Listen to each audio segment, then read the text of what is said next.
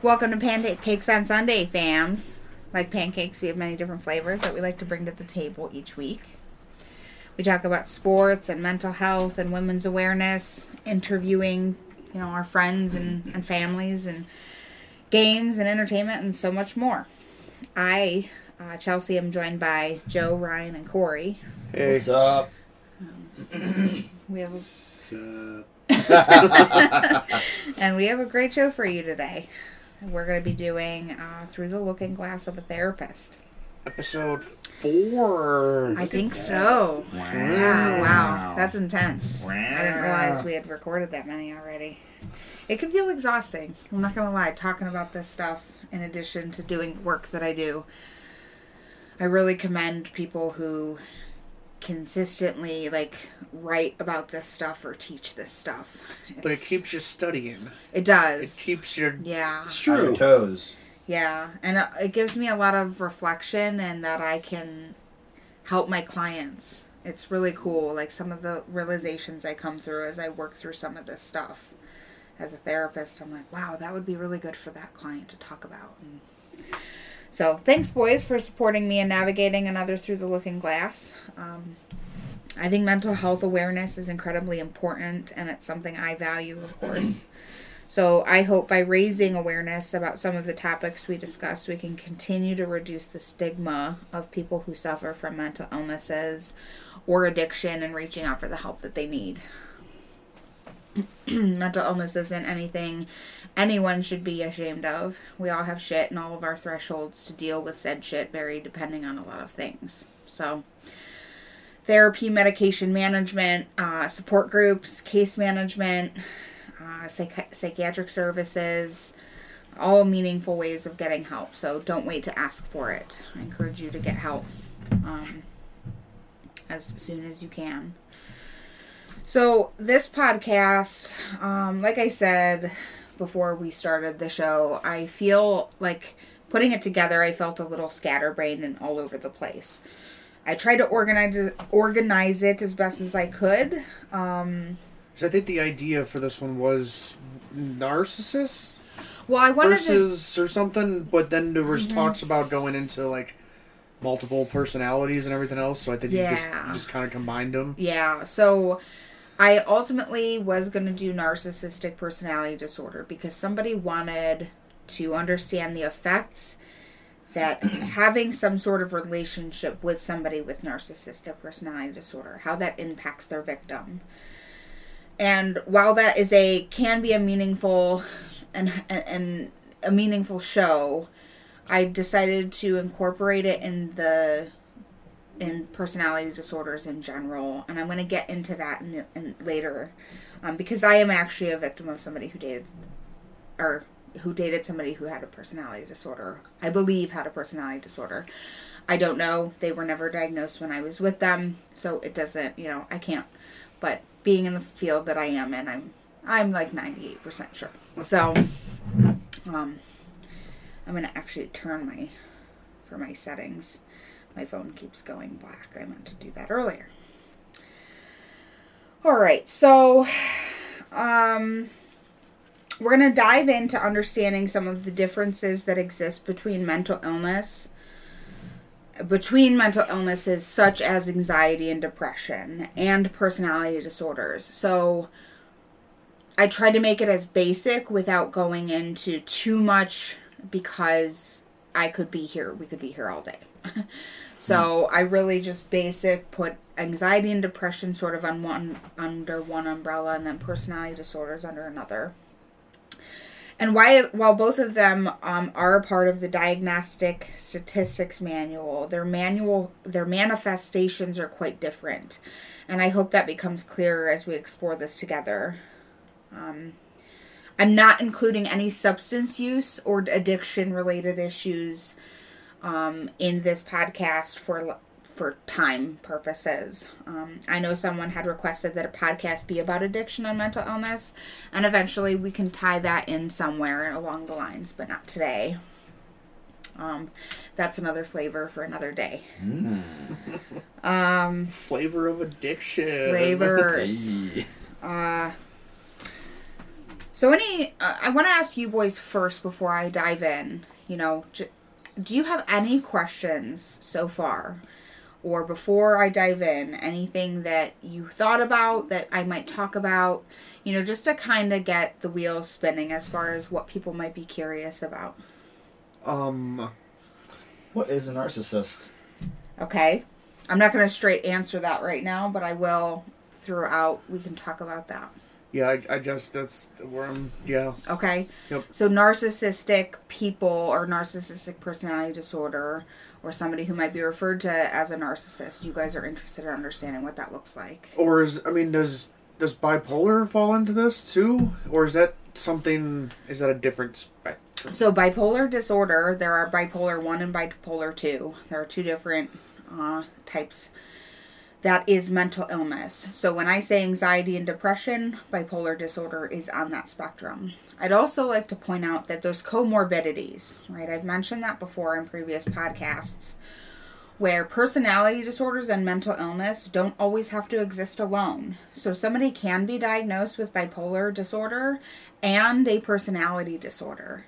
They can be very dysfunctional for them. So a lot of the time, like I said, I wasn't going to pull in substance abuse a couple minutes ago, but comorbidity for that sake. So substance use disorders don't usually exist alone either. They usually there's usually some underlying, an anxiety disorder or depression in which that substance just manifested as well as a means to cope, and it turned into abuse, right? Mm-hmm. And so bipolar is part of that mental illness umbrella as well. But keep in mind that these mental illnesses often don't, and personality disorders often don't exist alone. Okay. If you guys have any other questions throughout the podcast, you can for sure ask them, but maybe wait towards the end so that I can keep my brain straight, or as straight as my brain is going to stay. I'll raise my hand and you can stop where you see fit. Okay, that's fair. I think I have a side question real quick. Okay. I feel, you kind of mentioned it a second ago, sometimes I feel some of these terms are used against people, almost like buzzwords type things. And you mentioned how, like, they have these stigmas. Why do you think that is? So why mental illness has a stigma? I guess you could consider that as a whole, but like even just talking about narcissists, like I feel there's a lot of people that are called narcissists just to be called narcissistic for like a characteristic they do. Because I think the only thing that ever goes public and that people see is the bad. People only see the bad, like, oh, he's narcissistic or whatever. Mm-hmm. I mean, the bad is what comes to light, and that's what people see, and that's when they just put the name to the bad thing. Mm-hmm. I mean... Yeah. I think it's a good point. So, because you have a narcissistic personality disorder, there's a negative connotation to it. Yeah. And I think that's what you're getting at. Yeah. It's not... The thing is it's not a bad thing to be diagnosed with a mental illness or a personality disorder.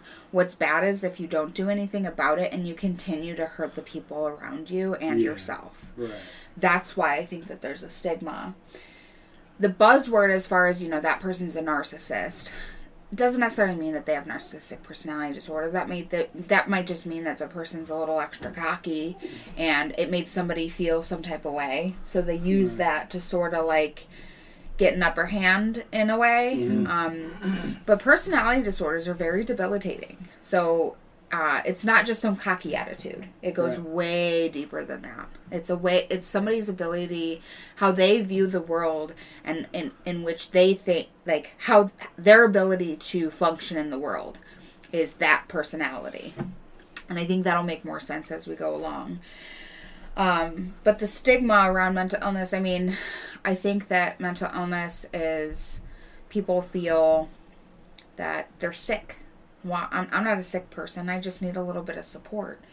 Well, just because you're diagnosed with a mental illness doesn't make you a sick person. That just means that, like I had mentioned before, the whole bureaucracy of mental health. You have to diagnose somebody to be able to get reimbursed unless they're paying out of pocket. So even if I were to walk into a facility and say, I need a little bit of support. My therapist is going to diagnose me with something because she has to get reimbursed, right? And often, like, there's in the DSM, there are debilitating, like very debilitating diagnoses. Post-traumatic stress disorder, bipolar disorder, the different personality disorders, major depressive, generalized anxiety, and they're all on a spectrum, right? So I'm looking at like a severe type of mental illness. There's also like a trauma stress-related diagnosis called adjustment disorder. Adjustment disorder is really something happened in my life and I'm having a really hard time figuring out how to navigate that. So they're all on a spectrum.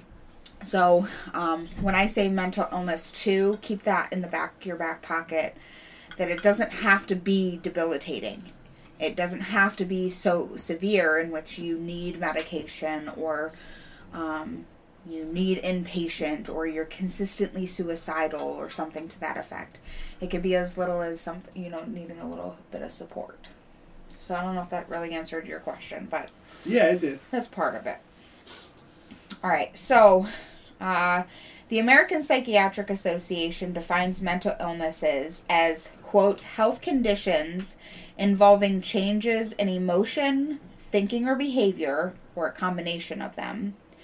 Mental illnesses can be associated with distress and or problems in functioning in social, work, or family activities, unquote.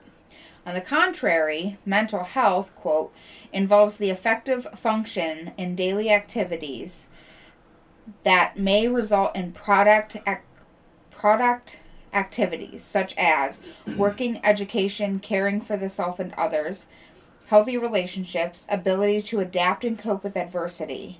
It is the foundation for emotions, thinking, communication, learning, resilience, hope, and self-esteem, unquote.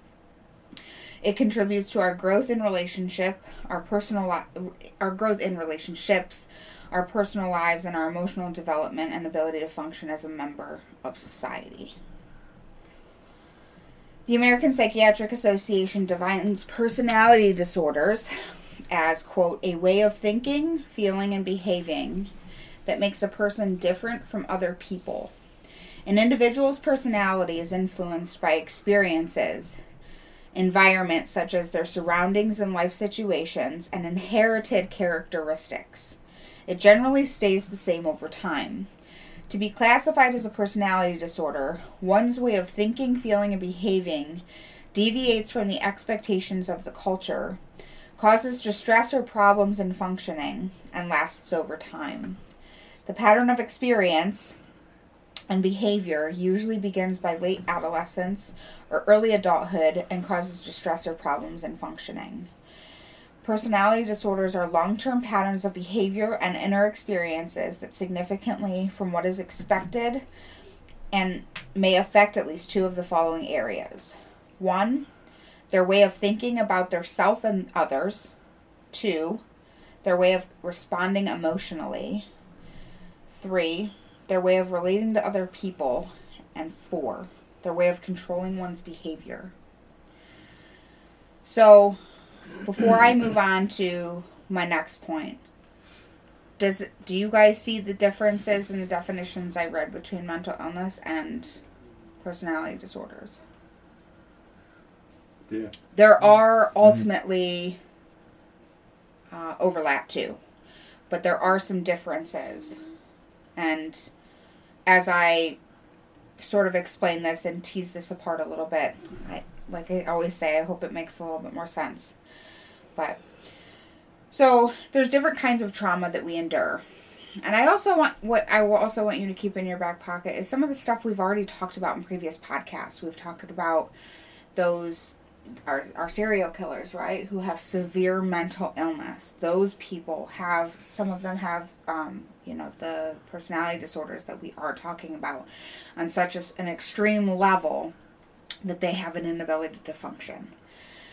But there's different kinds of traumas. So there are big traumas and little traumas. So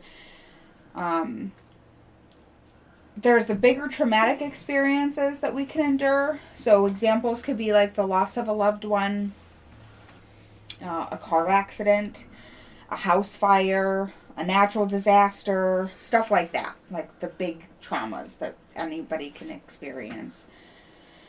And then there are the other little things that someone can endure. And when I say little, I don't mean minimal. I don't mean smaller than. I just mean in a sense that, like... More personal, almost. Yeah. Yeah, like it only affects you versus it could potentially affect everybody. Sure, right, yeah. Like a relationship, right? Yeah. So my relationship with you... Right. Is personal, and how we interact with each that other. That would be one of those little traumas. Yes. Right. So I want you to think back, to the Jeffrey Dahmer case. He was a victim of significant and daily emotional and mental abuse from his parents. He was neglected by his parents. He was bullied and ostracized in school. He didn't really have a lot of social support. His teachers even kind of ostracized him a little bit. He was abandoned by the one person that wasn't supposed to do that to him, his mother. So those are like the little traumas I'm talking about. He is the only one that can personally experience that thing. Those things based on the relationship and interactions he had with the world. Kind of a side note too, honing in a little bit on a mother-child relationship. I think it's important to talk about that briefly because I think it plays a significant role in the development of a human, like a child or a human. From the time a child is in the mother's womb, that child is connected to his mother or her mother. So there's a natural bond that forms when a baby is even born. Then the baby is born, and it is the mother's sole responsibility to make sure that baby stays alive. While yes, there are two caregivers often. I can't even say often. I don't know. That's kind of the standard, that there should be two caregivers. Mom and dad. Or mom and mom, or dad and dad, whatever. Then the baby is born. I'm sorry, I lost my place. So while there can be two parents, think primitively for the most part. So the mother gives birth, the mother produces the milk to feed the baby, the mother comforts the baby when they are upset. The baby only wants and solely wants the mother after it is born. So if the mother is not mentally stable, let's say with a personality disorder, then the baby's needs are often not being met. So this trauma starts early and accrues over this little one's lifespan, contributing to their brain development, their emotional development, and their ability to regulate, their social development, their personality development. They learn to survive in their environments, which will later trickle into other parts of their lives and how they function. And then I'm gonna pull from a diagnosis here, but I'm gonna bring this up first. Intergenerational trauma. I think I've mentioned that before a time or two. Mm-hmm.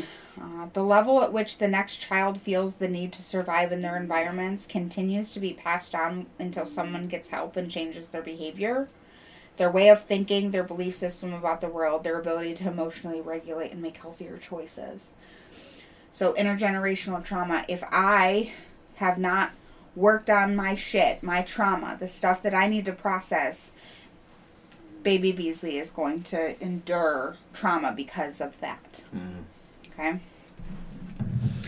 So I think I'm going to do borderline personality disorder, because borderline personality disorder is something I'm super familiar with. I actually have a couple of clients who are diagnosed with that.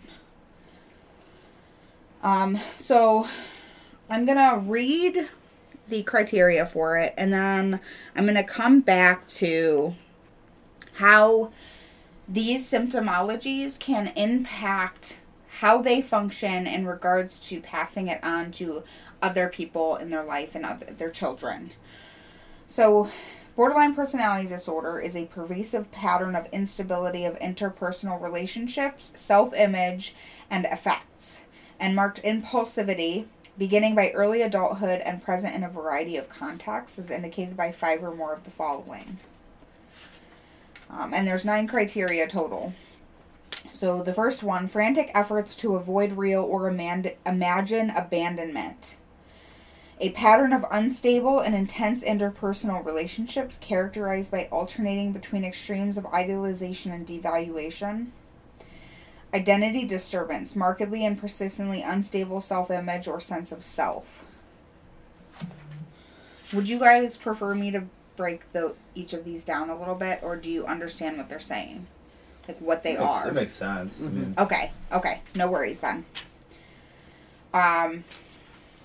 Impulsivity in at least 2 areas that are potentially self-damaging. So, spending, monies, engaging, in sex, promiscuous behavior, substance abuse, reckless driving, binge eating.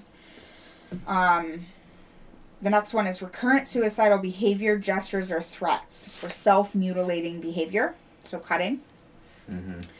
Affective instability due to a marked reactivity of mood, intense episodic dysphoria, irritability, or anxiety, usually lasting a few hours, and only rarely more than a few days. Chronic feelings of emptiness. Inappropriate intense anger or difficulty controlling anger. So frequent displays of anger, constant anger, recurrent physical fights. And the last one is transient stress-related paranoid ideation or severe dissociative symptoms. So those dissociative symptoms are trauma response, right? Well, all of these are pretty trauma response. So,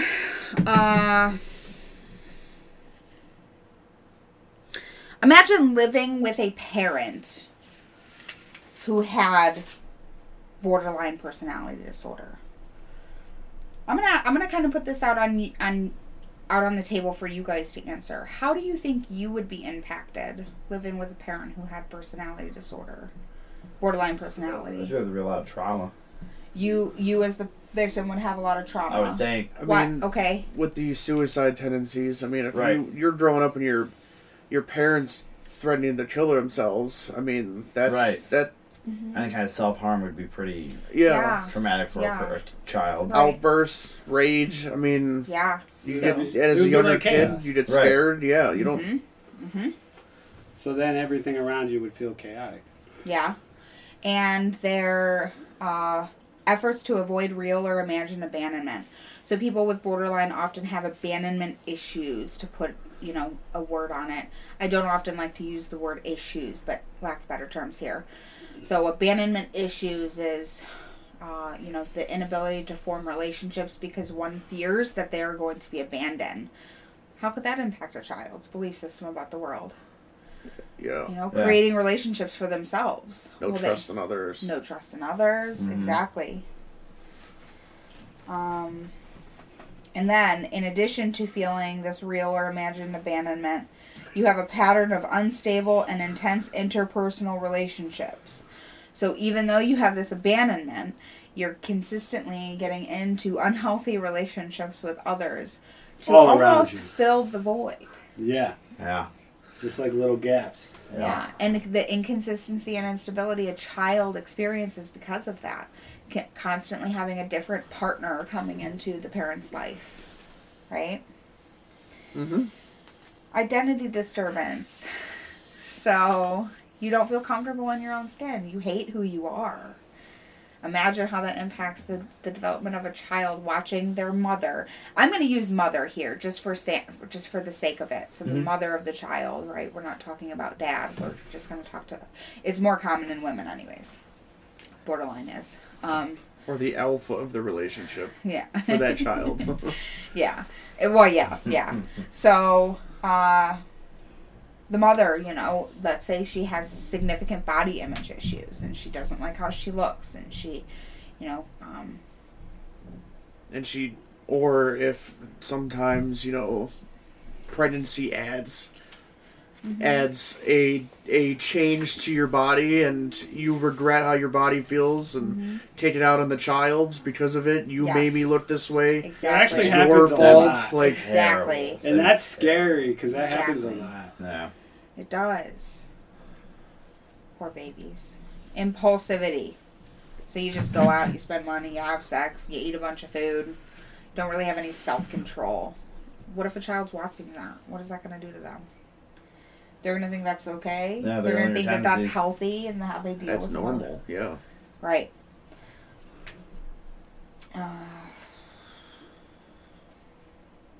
Feelings of emptiness. So while that's an internal thing, those chronic feelings of emptiness, that alone doesn't, that looks like something, right? If you feel alone and empty, that often looks like something on the outside. And paranoid ideation and severe disassociation. So kind of going back to those trust-related issues. And paranoid ideation, it's kind of overlap with abandonment. Because it can be a feared, real or imagined, right? It depends. So a parent's belief system, the way that they behave and engage in the world around them, their child is learning that. Their child is then a victim of, some form of abuse more than likely. What about reclusing one from the outside world? Shutting everybody out, almost like locking yourself in a room and just... You go to work and you come home and you don't see anybody, you don't do anything. Where does that fall under social anxiety? Well, that can be social anxiety. So isolating behavior is often can be a symptom of other disorders. So isolating behavior can be a major depressive disorder. Isolating behavior can be a different kind of personality disorder, because there's a bunch in here. That can also be the social anxiety that you just mentioned. Schizophrenia, you can isolate yourself because you're paranoid. So, yeah, I think it's important that to recognize that symptoms can overlap. And really, you kind of have to rule out what a person does and doesn't have, right? And so if a person isolates themselves, that's probably in half the book here. That alone doesn't say that somebody has a disorder. That's a symptom of something. And that could just be a behavior. Why are they isolating themselves? They could just like being alone. They could just like being alone. And so is that solitude or isolation? Or introverted? I guess Right. depending on where you're at mentally. Yes, Right? exactly. That's what matters. Exactly. Right. The intention behind it. Why are you isolating yourself? Are you doing it because you like to be alone? Or are you doing it because you feel you deserve to be alone? Right? There's a difference in that. So I'm going to stop there for a second. Any other questions that anybody has right now? No? I think I'm okay. Okay. Cool. So I guess the next one is I'm going to walk into some other parts of what might decipher the difference between mental illness and personality disorders. I focus mainly on the personality disorder piece before in breaking that down. Because while having a parent who has major depressive disorder is also impactful on the child, and it can absolutely impact them at just the same rate. Part of why I wanted to make this a podcast is I think a little bit more to put the awareness out there about personality disorders and remove the stigma that you mentioned earlier. Personality disorders doesn't mean you're a terrible person at all. And people, I feel, think that. That's where that stigma comes in. And so I guess I'm trying to reduce that more than anything. Because people with depression or anxiety, that's becoming less and less where they're more likely to ask for help. But somebody with a personality disorder, I had a client actually tell me they were scared to absolute death if that happened for them. And it's like, well, why? Because you're already living it. So why don't we navigate what that looks like for you so we can get you the help that you actually need? Because if you're misdiagnosed, you could be getting the wrong treatment, the wrong medication. And that's honestly the case for everything. Yeah. And it's you can have, the big one, cancer. You can have cancer and not be diagnosed. You still have cancer. Just because you don't just miraculously get cancer the day you get diagnosed. It's there. Exactly. You have it. Exactly. You might as well, now that you're aware, you can get the proper help that you need to function. Exactly. And I think, the personality disorders can be significantly debilitating. But once you get your head wrapped around what that means for you, then your world can change. So someone with depression can take an antidepressant to help contribute to a higher threshold and release some of those positive chemicals that their brain isn't naturally getting. So for some reason, some people who have like a major depressive disorder, maybe their brains have 5 serotonin versus a neurotypical brain that are getting 10 serotonin when they do a good or fun activity. Well, if you're doing a fun activity, the expectation is you should feel good when you're done or doing that thing. Mm-hmm. But they just don't. And so their threshold is lower for actually having that fun. So are antidepressants just like serotonin dumps? No. So there's different kinds. Okay. So... because that's also ecstasy. Yes, Joe. You can take, They actually are using that now. They are actually really using... Yeah. Interesting. Pure form of MDMA and LSD to treat people with PTSD and severe mental illness. Interesting. Yeah, it's becoming more regular. They're finding out ways to mess with it. Mm-hmm. Microdosing. It's microdosing, and it's in a clinical setting. Yeah. They just don't send a prescription I of can't MDMA just go get a prescription home. for it. Yeah, and be right. like, No, man. Stop getting ideas. Okay? Yeah. And I think that, that's this total conversation for another day, because I think that's going to, while I think it can be helpful and, like medical marijuana can be helpful, you can't put medical in front of a word and call it that. It's not, marijuana should not be something necessarily that is prescribed to anybody with anxiety, because anxiety is supposed to be something that people function with. And if you're just kind of getting high all the time, I mean, cannabis use disorder is in the DSM. No, come on. Right? So, and if you're abusing it, right? And people often who smoke marijuana can be abusive with that. So, you guys are funny. Joseph. What? So, I'll go back to... For medical use. I got a bad back, okay? Yeah, I'm using it for pain. Yeah, for sure. And I get that. Pain management, it can be significantly, your threshold for pain is lower because you have a bad back. Unlike Ryan over here. No bad back. I can break that back. Bro. I can break that back. I can break it in two. Watch it. No. Double up. You're not. So someone with depression, I'm going to repeat that just so I can go into my next thought and be, I guess, flowy, a little bit more flowy. So someone with depression can take an antidepressant to help contribute to a higher threshold and the potential release of more positive chemicals that their brain might not be getting. And so you had asked a question before, Joe, too. So there's different kinds of antidepressants, and I'm just using antidepressant. And anxiolytic, which helps treat anxiety, can help reduce some of those, because the anxiety, there might be too many positive chemicals. So I'm just giving an example. Someone with a personality disorder can't just take a medication to raise or lower their thresholds. It's a genuine, organic part of who they are. A trauma response that has become almost ingrained in how they deal and function in life. It is their personality. That's how they were programmed. Yeah. So, yes. Exactly. Yes. Yeah. So, I'm going to give you a metaphor.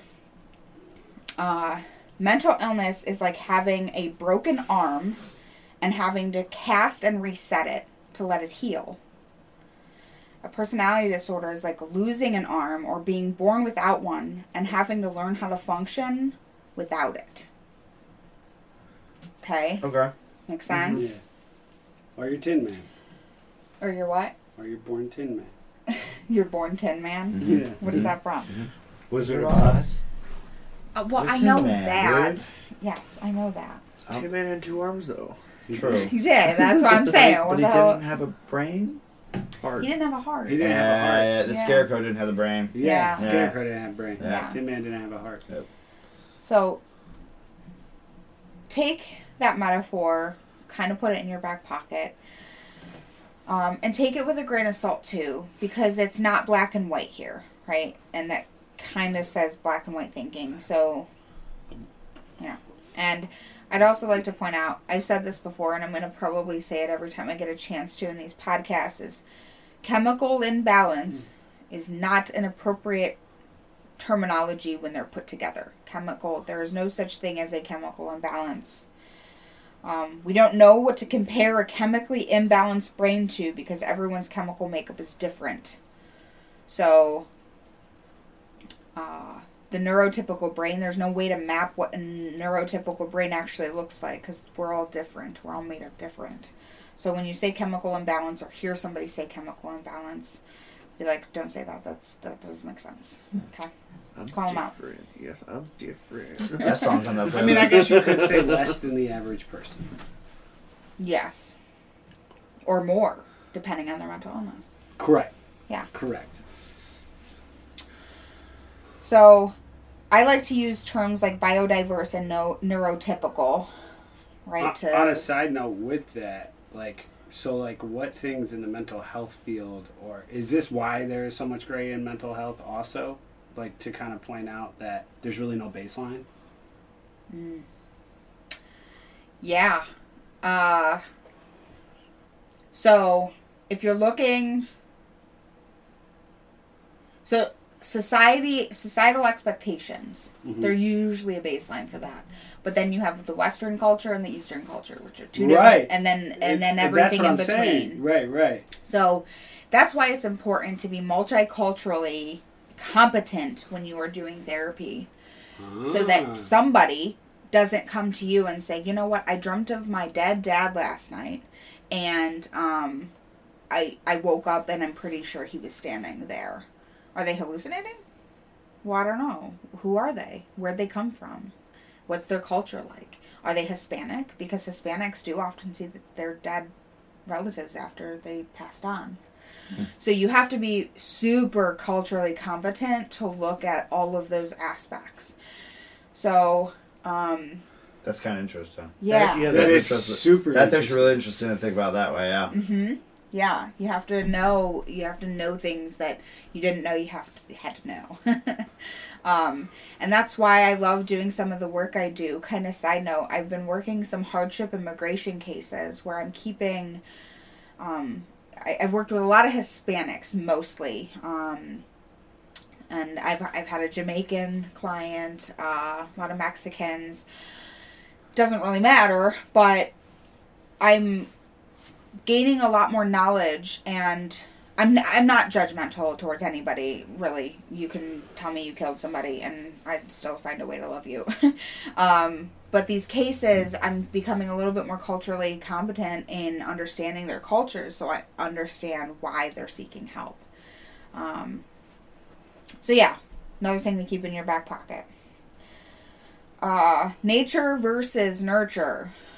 It's not that. It's not versus, right? It's nature and nurture. So what do our genetics have the possibility of exposing? We all have a genetic predisposition to developing something. That could be medical issues, that could be mental illness, that could be substance use, addiction-related issues. It doesn't matter. Does mental illness run in the family? What happens in our lives that contributes to the manifestation if that mental illness or addiction or personality disorder manifest? Okay, so it's not nature versus nurture, it's nature and nurture. Personality disorders are, in my opinion, a significant product of our trauma and our environments. Kind of backpedaling here a little bit, though. Think back to previous podcasts. One isn't born a serial killer or a psychopath or a sociopath. One isn't born with a personality disorder. These individuals are often products of their environment. From years of abuse, they often navigate in what way they can survive so they don't fall victim anymore. One learns to adapt and survive with their abuser, and that often will leak into other areas of their lives, even in healthy relationships. And someone wanted to know the effects for someone who is in a relationship with someone who has narcissistic personality disorder. And while I have described to you what can happen in extreme cases, so, you know, we talked the serial killer podcast and stuff, I think being in a relationship with anybody, or while I have described to you what can happen in extreme cases, this is going to reflect on lighter end of things. My personal story that I'll get to in a second. I think being in a relationship with anybody with a personality disorder can contribute to some significant effects. So we're not just focusing necessarily how I went through the borderline personality disorder mom with the child. We're not just focusing on the narcissistic personality disorder, but in general, how can being in a relationship with somebody with any personality disorder impact somebody? So look at it as more of like a whole, not separate from one another. Although there are different things that can happen for those people.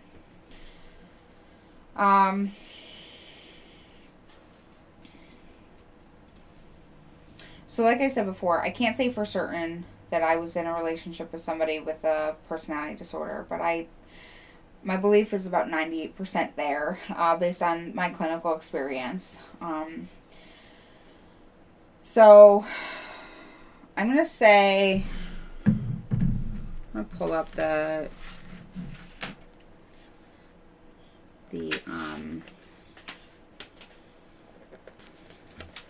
what is this called? The diagnosis? Jesus. The narcissistic personality disorder. So, this is a pervasive pattern of grandiosity in fantasy or behavior, need for admiration, and lack of empathy, beginning by early adulthood and present in a variety of contexts as indicated by 5 or more of the following. So, 1 has a grandiose sense of self-importance, so they often exaggerate their achievements and talents and expects to be recognized as superior without commensurate achievements. Is preoccupied with fantasies of unlimited success, power, brilliance, beauty, or ideal love. Believes that he or she is special and unique and can only be understood by or should associate with other special or high-status people or institutions. Requires excessive admiration. Has a sense of entitlement, unreasonable expectations of especially favorable treatment or automatic compliance with his or her expectations. Is interpersonally exploitative, takes advantage of others to achieve his or her own needs. Lacks empathy, is unwilling to recognize or identify with the feelings and needs of others. Is often envious of others or believes that others are envious of him or her. Shows arrogant, haughty behaviors or attitudes. So I just read this, not insinuating that the person that I'm talking about had narcissistic personality disorder, but they definitely had some of these personality disorder tendencies. Can't say what those were though. Can't say what criteria those were though. But I would like to mention I was gaslit. I was a victim of gaslighting. So gaslighting is when somebody makes you question your own sanity. So while I was this innocent person trying to love this person unconditionally and do everything for them, they would constantly say that I was cheating on them. And no matter what kind of interaction I had with somebody, I could just have like a conversation like I'm having with you guys. And I would be made to feel guilty about just having a conversation with males because of his jealousy. Okay? And that would make me question, like, am I doing something wrong? Am I being flirty? Like, I don't think I am, but am I? God, I never want to go back to that. I was anxious all the fucking time. It was terrible. I had some significant body image issues that I still have to this day. Joe...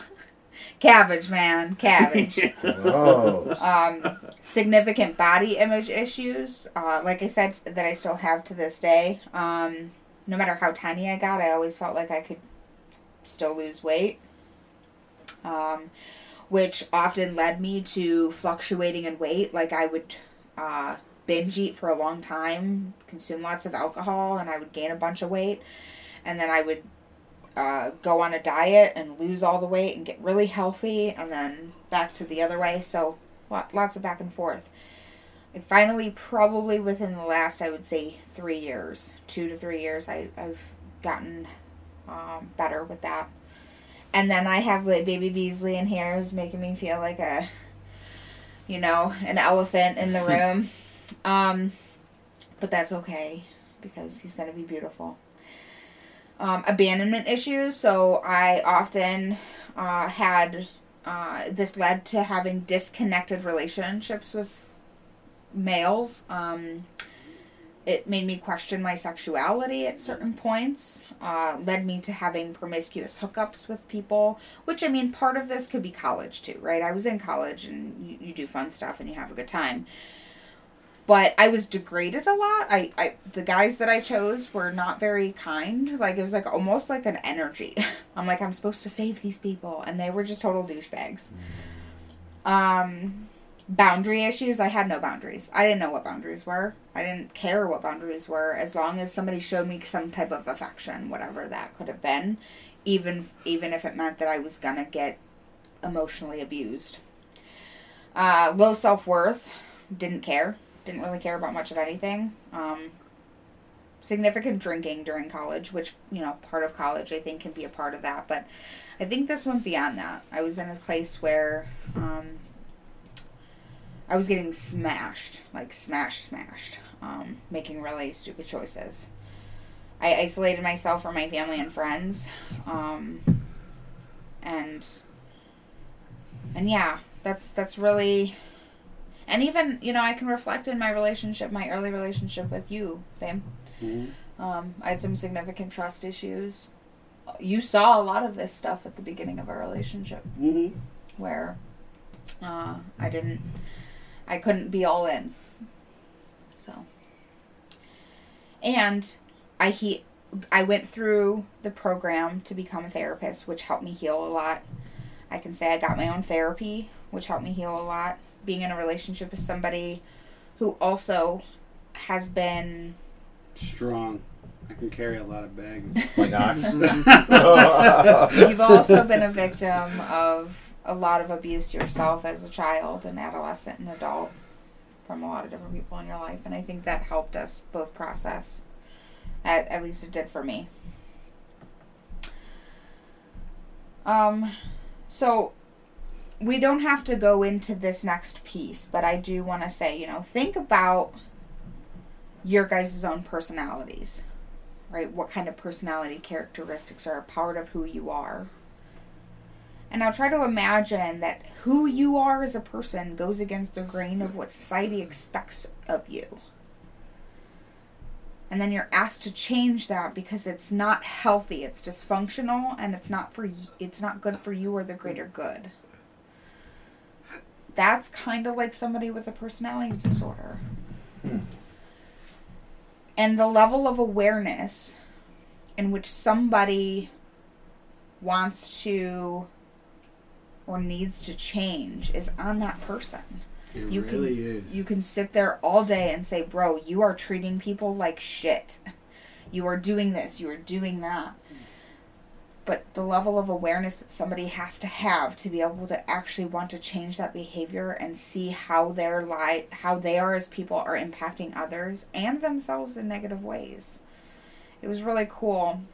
And when I say cool, this is the stigma, kind of going back to the stigma. There was a client who called the main line a couple weeks back, and I'm the one that returns those phone calls, and I asked him, what can I do for you? What kind of therapy are you looking for? What's going on? Presenting issues, presenting concerns that you might have. And he said, well, I've been told that I have narcissistic tendencies, and I really want to know what that means for me. I don't know, I would have loved to work with this guy, but because I'm going on maternity leave, that's a lot to take on. That's going to take some significant work. People with personality disorders often are lifetime clients. I'm going to say that. Because they often need reminded why they need therapy. It's like, they might have a significant breakthrough and they're doing really good and they're on a really straight and narrow path. And then next thing you know, they're MIA for a couple of days and you haven't heard from them.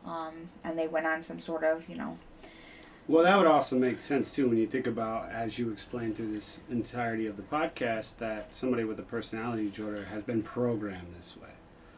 And that program came from that environment, which involved a lot of these little traumas, right? And potentially big traumas as well. Mm-hmm. So then, imagine this person not showing up to a meeting and a little trauma happened. What do you think's probably going to happen? So, like... Or any trauma, right, for that matter. Right, any trauma. Right? I mean, think of the programming as, it's not a game, but think of it as like a game where, an update, you would do something and they try to better and you didn't update. But then something happens, you didn't update, and it breaks the game, and you're back to square one, but you need another update to get back on track. So it's just constant, and that's how software is in computers. You constantly have to That's update why I really stuff. do I mean, feel... I really do feel for these people with personality disorders, whether they're narcissistic, personality disorder, or bipolar, or anything, because that's really tough. Yeah. And mental illness, too. Every now and again, people... So, bipolar disorder, for example, one can have depression and manic episodes. So, their moods fluctuate pretty significantly from, up and down and up and down. And manic episode can overlap with some of those borderline tendencies, too. The spending and the having the promiscuous sex and stuff like that. So...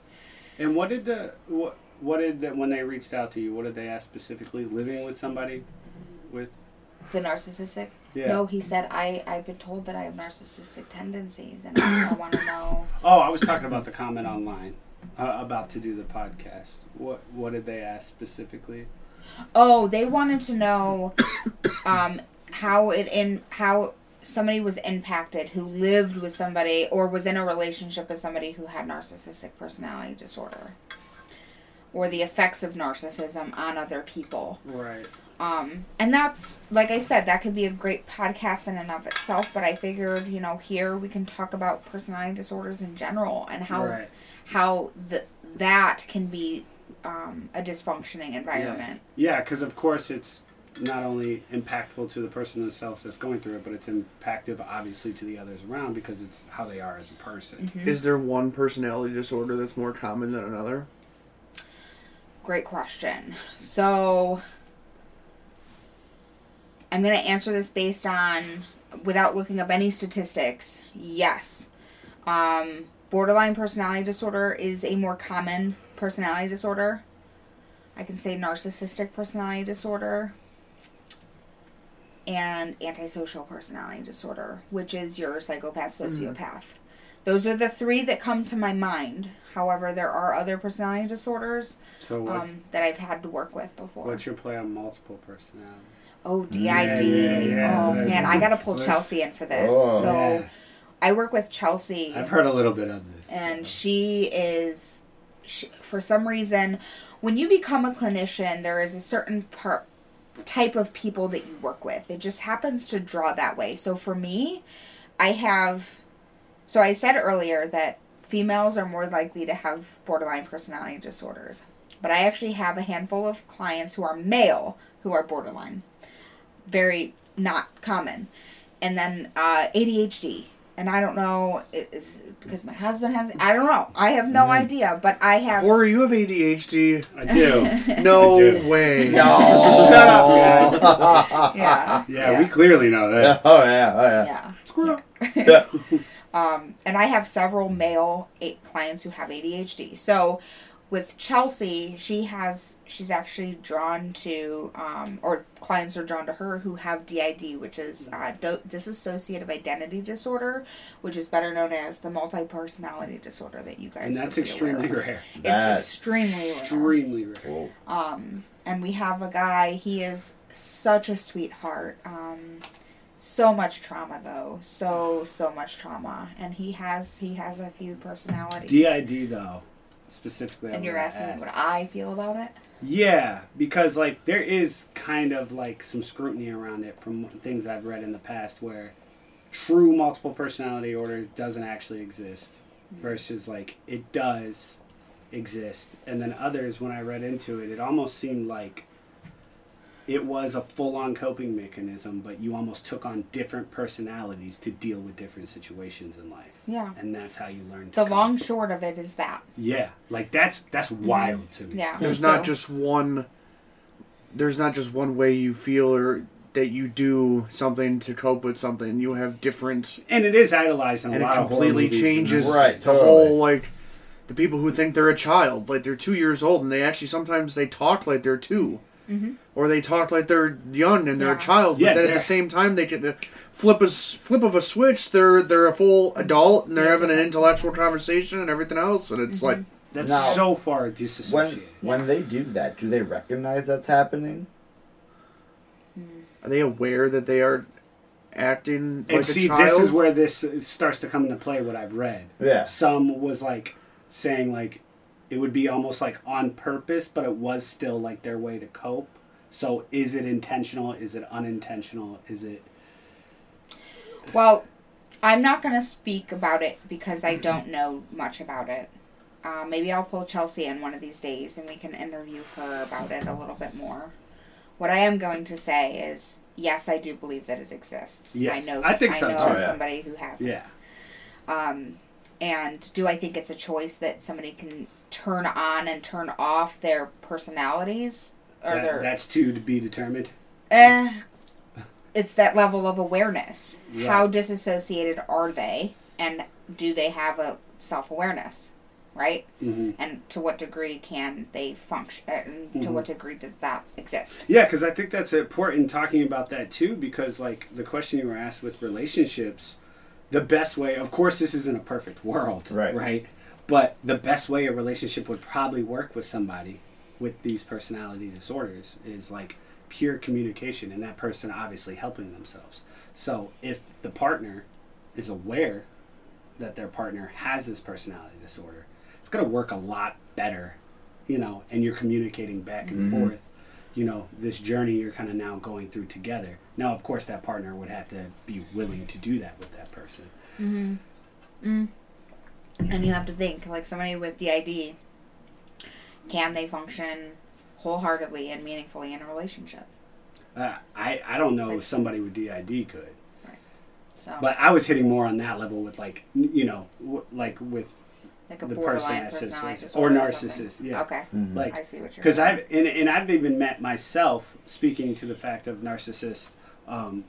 I talk to a lot of people in my field and stuff, and I've actually met a person that was a true narcissist and like knew it and was really, you know, developed and pretty far along in their journey of, you know, being better and getting better and stuff. And that was crazy talking to that person, like just how much it takes to realize like what you were actually doing and what you were causing, and really try to turn it off and really start to, a lot of it was what he stated to me was just processing the trauma that he had been through before Yeah. that forced him to be this way. Yeah. And if it's a part of who you are, if you're Right. programmed a certain way, it is exhausting. To disconnect from that. Like Yeah. this That- is that all you would be knew. hard. This is It how is. you got your job. This is how you got your relationships. Right. This is how you got to be happy some days or deal with your anger or whatever it is. Yeah, so working towards, you know, the having a personality disorder, for example, working towards functioning, being a functioning person can be exhausting. And I think that that's where another part of the stigma comes in. Well, god damn, I don't want to have to work towards that for the rest of my life. Well, yeah, but are you happy? Probably not.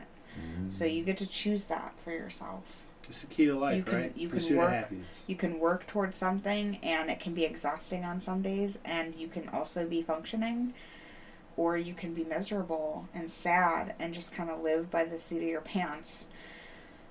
And I mentioned earlier too, you know, something that I want to make sure I clarify. So while you can't just give somebody with a personality disorder a medication to treat their personality disorder, you can, people with personality disorders can take medication to assist them in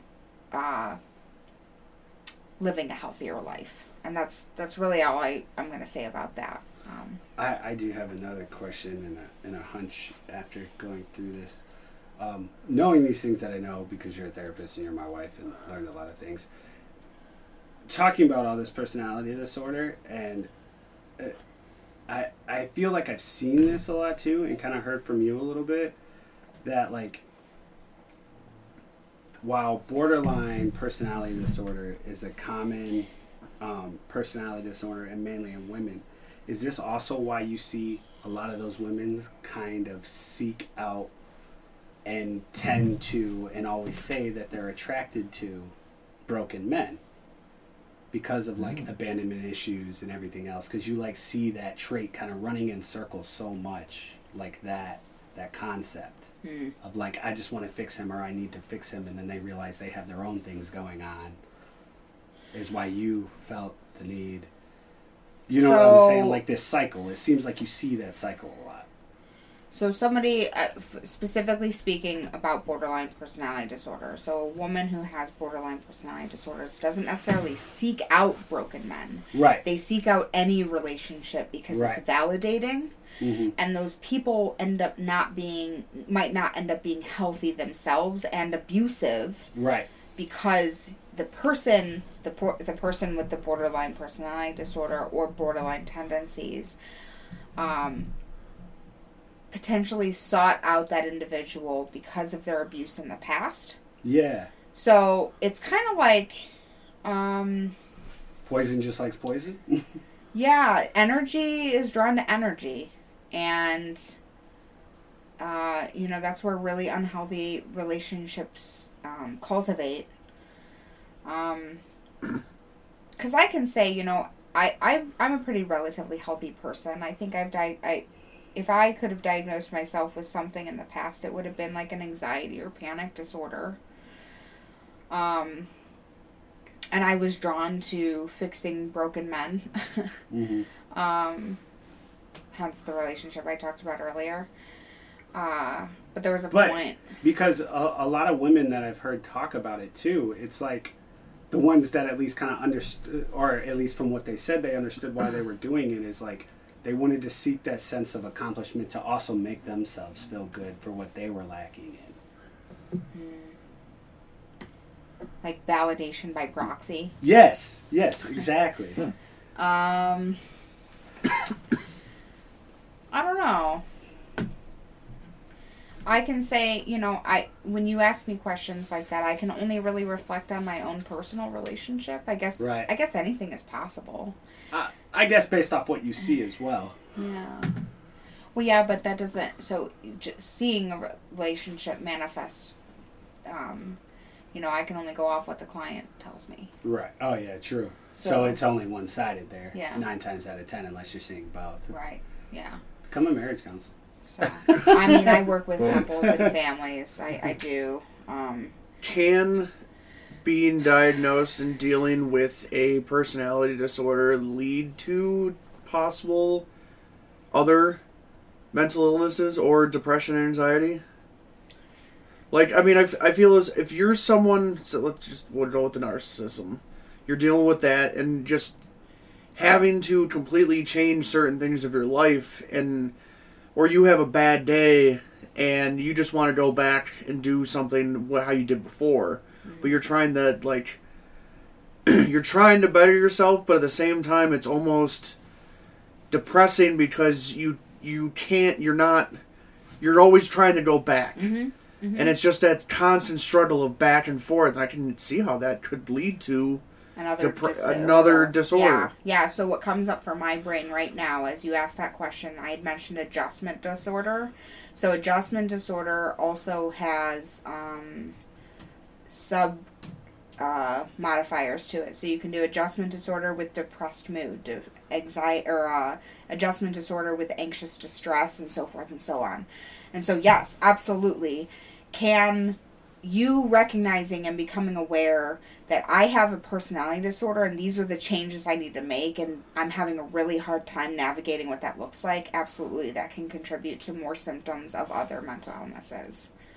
It doesn't necessarily mean you're diagnosed with something else. That just means, the comorbidity I talked about earlier can exist, but that doesn't necessarily mean that it makes that you meet diagnosis for I notice all the criteria. diagnosis in the book. It's like if you have 5 of the following or something like that. Right. This way, you might not hit 5. You might hit 2 or 3. So you Yes. might be like on the cusp. Like, hey, you might need to watch. Yeah. And the personality disorders are pretty straightforward. It goes, you have to meet 5 of these to have a personality disorder, period.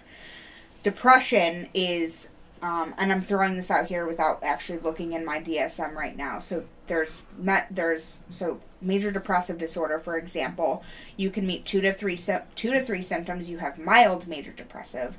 4 to 5 symptoms, you have moderate, and then beyond that, more than that, is severe. So that's more on a spectrum than the personality disorders. And the personality disorders, I feel we all have a tendency to have some of those characteristics, right? And so that's why you need like 5 or 6, because it's right. like, sure, like you mentioned earlier, you could be a little cocky, a little overconfident, and kind of maybe a little bit of a douchebag, but it doesn't necessarily mean you're a narcissist. Right. Yeah, or lacking empathy. You can lack empathy. That doesn't make you a terrible person to lack empathy. That Just means you're dead inside. Yeah, well, No, I'm just kidding. it's Strictly. lacking empathy can really be somebody's I survival mode. used to actually personally think I lacked empathy all the time. It wasn't until recently I started seeing a therapist that I realized that I didn't lack empathy. Yeah. I used to think I did. I just had a different look on it, is all it was. Yeah. Yeah, and what it was supposed to be. cool. Interesting. Yeah, Interesting. Sorry, I'm Nobody asked you. Goddamn Siri. yeah. Whew, that was Cool. good. Yeah, A side Alright. note, I want to do an episode on schizophrenia. yeah. I would like that. That'd be interesting. Yeah. I always found it Yes. really interesting every time I looked it up. I've worked with some significant with people who've had schizophrenia. Puff the Magic Dragon. Oh my gosh. Cool. Yeah. Well, ladies and gentlemen, Oh, I did have Oh. one more question too. Sorry. Okay. Your lady, I don't know if you told this on the mental health podcast yet, but you had a lady that you helped, and it was the mother that you ended up seeing, but you saw the daughter first. Mhm. Was she borderline?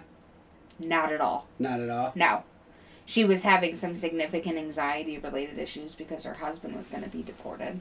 Oh, okay. And her daughter was starting to act out behaviorally because she wasn't addressing her anxiety. I just think that story's so cool of how that happened. Yeah. So maybe for another time, but Yeah. cool. Well, Yeah. thanks, ladies and gentlemen, and everyone out there. Mm-hmm. Follow us on Instagram. Follow us on Instagram at Pancakes on Sunday Podcast. We post whenever we post an episode. By the time this comes out, check out the D&D episode series, The Fam Tries D&D. This will kind of date it, but I was editing the third episode, and yeah. Yeah, I mean, it gets better after listening to the first 2 and then listening to the third, so. But, it was our first time, and it was a lot of fun, so we'll see what happens. Still mad about episode 4, Joe. It's okay, I right? won't talk about it. It's okay. But that's a little teaser, but by that time, the whole series will be out, so check that out, and check out our other episodes of Through the Looking Glass of a Therapist. Man, I can't fucking talk today. Man, goddamn. Wet your whistle, dude. That's funny. Oh, guys, yeah. So follow us on Instagram, like, subscribe, rate, share, all that stuff. Comment on whatever podcast service you are listening to, Spotify, Apple, etc., etc., etc. You can DM us if you have any questions from episodes that you hear. Chelsea will share, and we will answer your questions. If you want to see and have us talk about certain things, also let us know, and we'll see what we can do. We have some other things in the works, but yeah, thanks for joining us, and have a great day. Happy St. Patrick's Day. Bye. That really dates this episode, St. Yeah, Patrick's Day. Yeah, whatever. well, yeah, whatever. It'll be okay. Getting trashed today. Yeah, bye. Fuck it.